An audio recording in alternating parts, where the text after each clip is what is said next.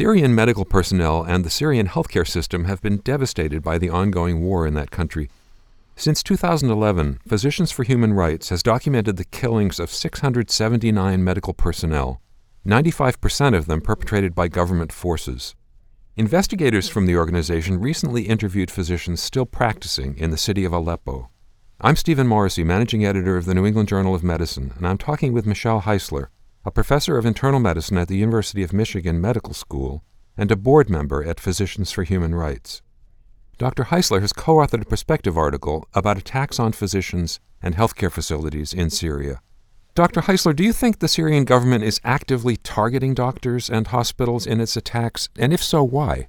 That's a wonderful question. And we initially, when Physicians for Human Rights first started documenting bombing and the attacks on hospitals throughout the country of Syria since the conflict began in 2011, when we started doing this research, we expected that most would be evidence of what's called collateral damage, that indeed they would be caught in bombings, they wouldn't be the actual target.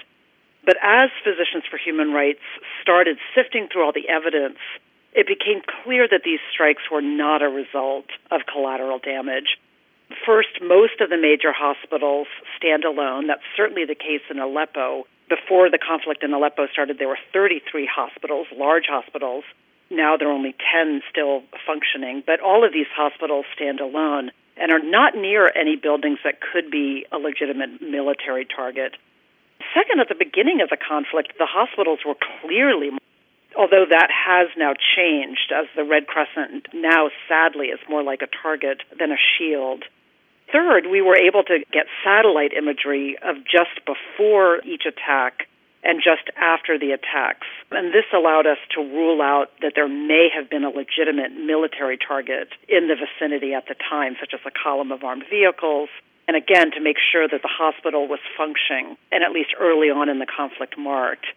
And finally, there are some cases when the government of Assad announced that they targeted a doctor who then subsequently was killed in a strike on a hospital. And there's also circumstantial evidence. And some of this is the fact that so many of the hospitals have been hit more than once.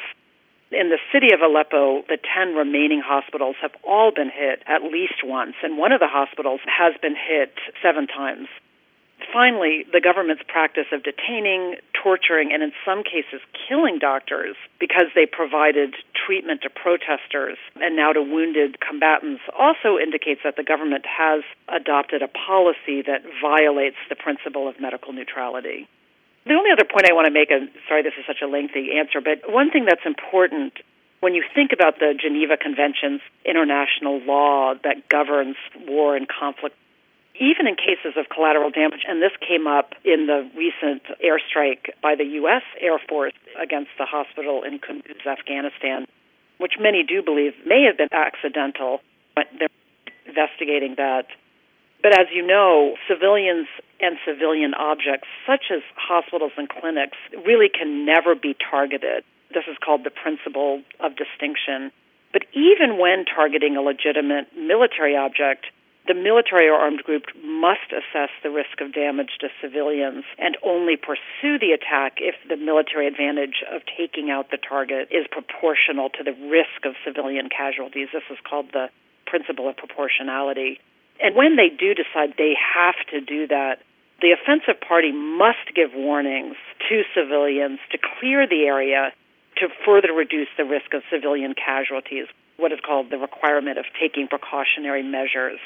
So we don't have a single report of all the hospitals and medical facilities that have been attacked. We don't have a single report of any precautionary measures being taken. You mentioned that Aleppo now has just 10 functioning hospitals, and you say in your article that the largest of those currently has only 13 physicians.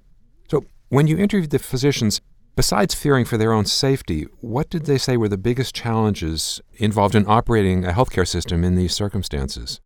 One of the things I think we all were struck by is the remarkable courage and resilience of all the health professionals that we spoke with. Right now, they are receiving medicines and support from a range of non-governmental and governmental organizations, the International Red Cross.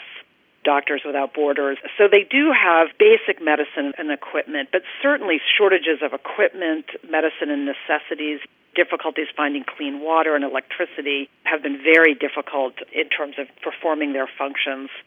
They have really no CAT scans or MRIs that are functioning now in the whole city of eastern Aleppo, meaning it's very difficult to do surgery or act quickly in cases of traumatic brain injuries. I think one of the problems, too, is they have kind of the group of surgeons, the group of physicians, but many of them, although they do have a core of physicians, really many of them are having to practice outside their scope of practice. General surgeons trying to do thoracic surgery. They currently do have 3 functioning dialysis units in eastern Aleppo, but no kidney doctors, no nephrologists. So all of the dialysis units are being staffed by technicians, really being very ingenious in terms of figuring out ways to get the machines to work with limited supplies. So lots of task shifting. As one doctor said, he said, we do a remarkable job saving lives, but often, for example, we're able to amputate a leg, but you have that feeling as a physician of sadness knowing that if there were vascular surgeons, that leg could have been saved. And certainly then recognizing that there's no rehabilitation services, so they're able to save lives but not offer rehabilitation. And certainly there are absolutely no mental health services now available at all in the city of eastern Aleppo. Has the current migration crisis had an impact on this situation? I think, as we note in the full report and in the perspective piece, about 95% of all the physicians that before practiced in Aleppo have fled the country or left. So certainly many of the health professionals, the physicians themselves have fled. A number of the physicians we spoke to said that all of their family is in Germany. Actually, one doctor had gone to Germany and was continuing his residency training in Germany, and finally he said, I'm Syrian, I'm a physician, I have to go back. As long as there are still fellow citizens in Aleppo, I have to go back. And he left his family in Germany. He left his opportunity to continue getting specialized pediatric surgery training. And actually, he was the case that we first mentioned at the beginning of the perspective, that his family, we started off with his story, that he felt I'm Syrian, I'm a physician. I just can't live with myself if I'm not there providing health care. So certainly the migration crisis has also meant that many, many physicians have left. We basically heard that there are almost no women physicians still in eastern Aleppo. People talked about a legendary OB-GYN. Several physicians did mention one woman OB-GYN who actually had not even left the city once in the past 3 years. As they said, she feels that if she leaves, a woman will die in childbirth. So there was one woman that a number of people mentioned who, unlike most of the physicians, often many of the physicians will spend 15 to 20 days in southern Turkey. Many of the physicians have their families in southern Turkey, and then the physicians go back and pretty much work around the clock for 15 or 20 days, living in the hospitals, working, and then they go to southern Turkey to rest and try to pull themselves together. And the city itself, I think there's maybe 300,000, 400,000 people left in the city from a population of about 1.2 million before the conflict began in Aleppo in 2012. You spoke earlier about the Geneva Conventions, and you write in the article that the scope and scale of the government's assault on medical personnel in Syria are among the worst since the adoption of the Geneva Conventions. Under those treaties, what's the international community's responsibility in this sort of situation? Well, as we note in the report, it's really the responsibility of the UN Security Council to take action, if necessary, to refer cases of war crimes to the International Criminal Court. And so what we're really calling for is the UN Security Council to fulfill its obligations. And there have been, in fact, 2 UN Security Council resolutions, Resolution 2139 and 2165. So certainly one of our main requests is indeed that those resolutions be implemented. These resolutions demand an end to unlawful attacks on civilians, immediate and unhindered delivery of humanitarian assistance to those in need throughout Syria, and respect for medical neutrality, that they enforce respect that healthcare must be protected and must be provided impartially. We've seen that kind of international mobilization in 2013 when Syria was launching chemical warfare against its own civilian population. As you may recall, there was an outcry, and the Syrian government in that case did back down. And so I think that that's one of our main requests, that the UN Security Council take action.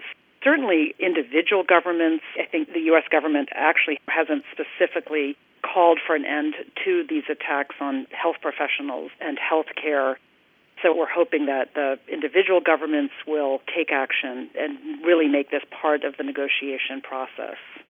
Finally, after the November terrorist attacks in Paris, there were some changes, at least in the military action of foreign governments in Syria.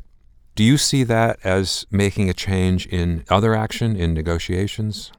Well, I do think the attacks on Paris have really mobilized. Certainly France is saying we have to have an end to this terror, certainly. So I do think that a lot of individual countries that have the capacity to put a lot of pressure on the Syrian government, I think Russia and Iran, of course, have been very strong supporters of the Syrian government. But I think everyone, given just the horrific threat and terror now being unleashed by ISIS, I think increasingly individual countries realize that there has to be a negotiated settlement, that more pressure has to be put on the Syrian government so that really everyone can mobilize and reach a negotiated settlement. I think people feel that until a negotiated settlement, some kind of transition between the non-ISIS opposition and the government, it will be an essential step in reducing the threat of ISIS. Of course, I'm a doctor, so that the political analysis, I don't know, but but again, our focus really was on the situation of healthcare and medical infrastructure. But I think we're certainly hearing of the individual countries and governments, I think, stepping up and really making this a high priority. Thank you, Dr. Heisler.